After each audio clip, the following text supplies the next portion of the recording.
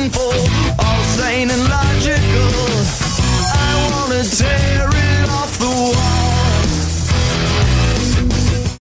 John says, can I look at my wristwatch to get a bass 60 beats per minute? Good question. You can, but you need a metronome that you can hear when you're practicing. All right, so that's a really good question. So yeah, you can look at your wristwatch to get a bass 60 beats per minute, and it will be exactly accurate. But a lot of times people, maybe they don't have a metronome that they like. You know, I think that's an issue. And then a lot of people don't have one that they can amplify to listen to while they're playing the pipes. So we start to make excuses like, oh, I'll just turn on my metronome and I'll just look at it blinking. You can't really do that because we want that immediate tactile thing that we get with a metronome. So for example, when we look at like the waveform of a metronome, the metronome goes like this, and then we have, every time we hear the metronome, we will have like a sound event that looks like this, and then the room will echo a little bit, perhaps, so we might hear like a slight decay. And that's what the click of a metronome looks like, right? And that's what the sound of it does, right? And that's going to happen at a regular interval each time. It looks kind of like a heartbeat, except there's just one of them every interval. And a metronome is like an extremely small musical event, right? Now let's take a tune like John Patterson's Mare. And there are three things that need to happen inside of each beat, right? There's those three subsections of the beat, and we want to play them perfectly evenly. But what we want the metronome to do is literally to swallow up the first thing of every three. 9 times out of 10 in a jig, what's the first of thing, the thing that's supposed to go on the beat in every group of three? Good, the G grace note, right?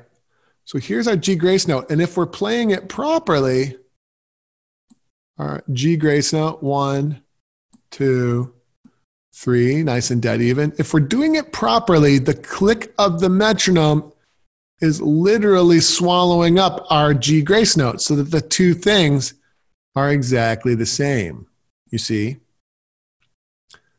And what we should be listening for when we are playing and practicing and developing is for the actual swallowing up of the thing to happen. And so what you want is for your metronome to be loud enough that you can actually listen for the swallowing. Okay? And if it's not loud enough, you got to find one that's louder. Okay? And yes, we want to do this on the pipes if we can as well. But like this metronome right here is not really loud enough.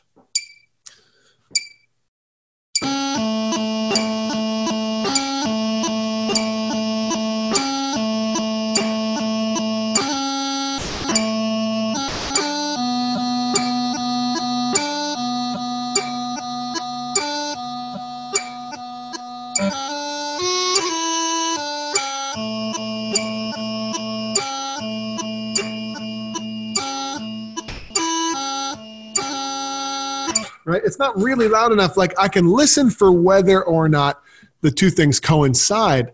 But what we really want to do is maybe get it going over here. Yeah.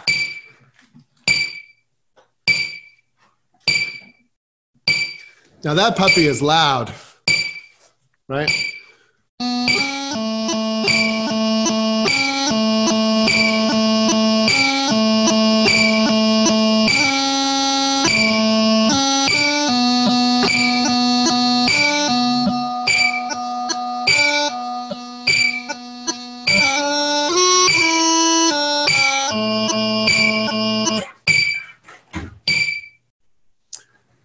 Anyway, my point being, the sound of the metronome is the most tactile thing. And we want a metronome that's loud enough so that we actually can't hear our G grace note because it's perfectly timed with the metronome, and the metronome is so loud that it's covering it up. Does everybody understand that? Right? The metronome click is so loud, it's actually covering up our G grace notes.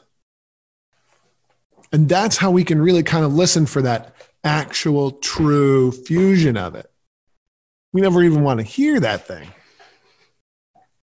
Yes, and I agree. So when you're on the practice chanter, use headphones. That makes tons of sense to me. But when we're on the pipes, you could use headphones when you're practicing, but then the reason we really want that speaker is for the recording. So when we listen to our recording back, we'll have a nice loud metronome, and we can compare the thing that's supposed to be on the beat with the actual beat itself. That's a really, really great question and a really great discussion point. We can combine it with some of the ALAP, ASAP discussion that we were having the other day, right? So ALAP, ASAP. So here's some beats. Here's our metronome click. Let's pretend these are all dead even. I know that they're not. Here are some beats. Let's pretend that we have ALAP, ASAP on each of these beats, just like we do in George Allen, right? So here are our beats. Here's our ALAP. Now, ALAP goes all the way to the split second before the next beat. Good. There's our ASAP. You see? And then here's our ALAP again. Okay. Now, if there were no grace notes, but in this case there are, but the grace notes should still be 100% swallowed up by the sound of that beat, right? Can everybody see what's going on here? Like I'm just drawing our ALAPs linearly here. But now our grace notes might be something like this. So let's draw some grace notes now. Now our grace notes, all right, so here's our grace note. Now, if we're playing our grace note correctly, no, I still don't like that. Okay, if we're doing our grace note correctly, the beat itself is actually totally swallowing it up.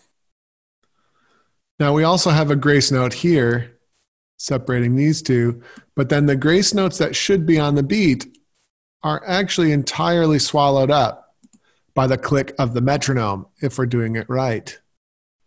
Now, here's 4 beats.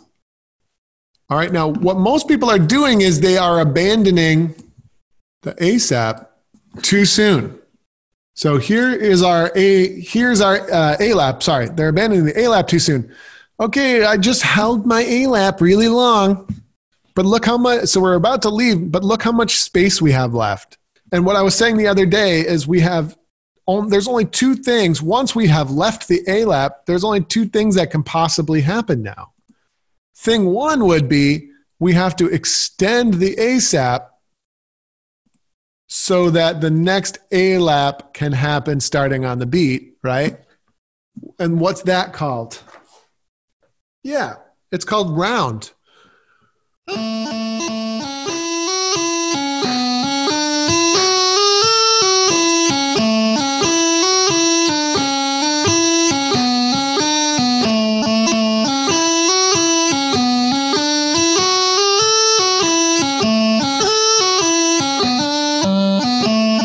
Okay, is that musical?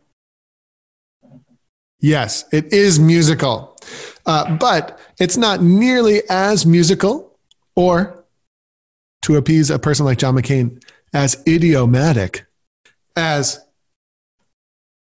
what ALAP ASAP would provide for us.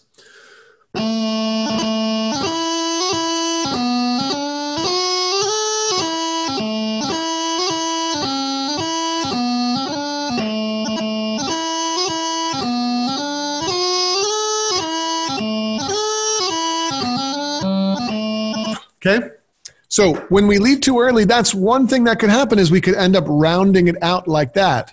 What's the other thing that might end up happening? Is we still play this note as short as musically possible, like so. And then we begin our next A-lap. See, we just started the next A-lap drastically before the beat. And generally, good news is generally we keep doing it. So that sounds like this.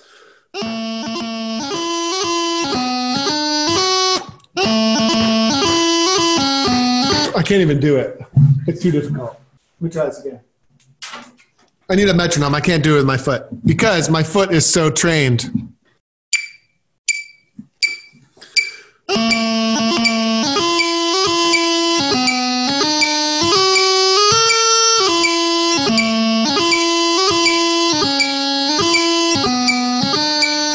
Right? It starts to sound like that. Like we're trying so hard to hold all of our notes, but we're not really getting what's really going on. And so we have that perpetual ahead of the beat playing. Does anybody here, not so much anymore, but did we ever have perpetually ahead of the beat playing? The cause of that, especially in these dot chord tunes, is usually generally abandoning the dotted note way too soon. Okay, so going back to our sort of mostly correct diagram here of what we want to do with our A-lap ASAP, okay? This is where the practical advice that I was giving you the other day comes in, right? So our foot is slamming down on the ground right here, okay? And then it kind of comes up and it gets ready to slam down again. And then, I'm not really quite sure. For me, it does kind of like this. And it does indeed sort of bounce up into the air. And then comes down. This is my foot in the air, right? Something like this. If I'm double timing,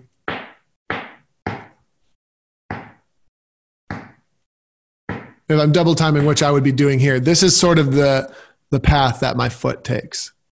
And what I want people to do is get used to the action of not moving onto the ASAP. Look how like my foot is almost on the ground here when it aligns with the beginning of the ASAP. Right? My foot is almost on the ground. My foot is almost on the ground. Almost on the ground. And that is the secret.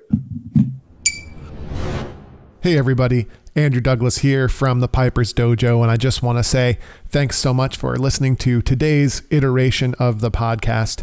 If you enjoyed what you heard here today, it would be super helpful to us and to a lot of bagpipers out there trying to find us.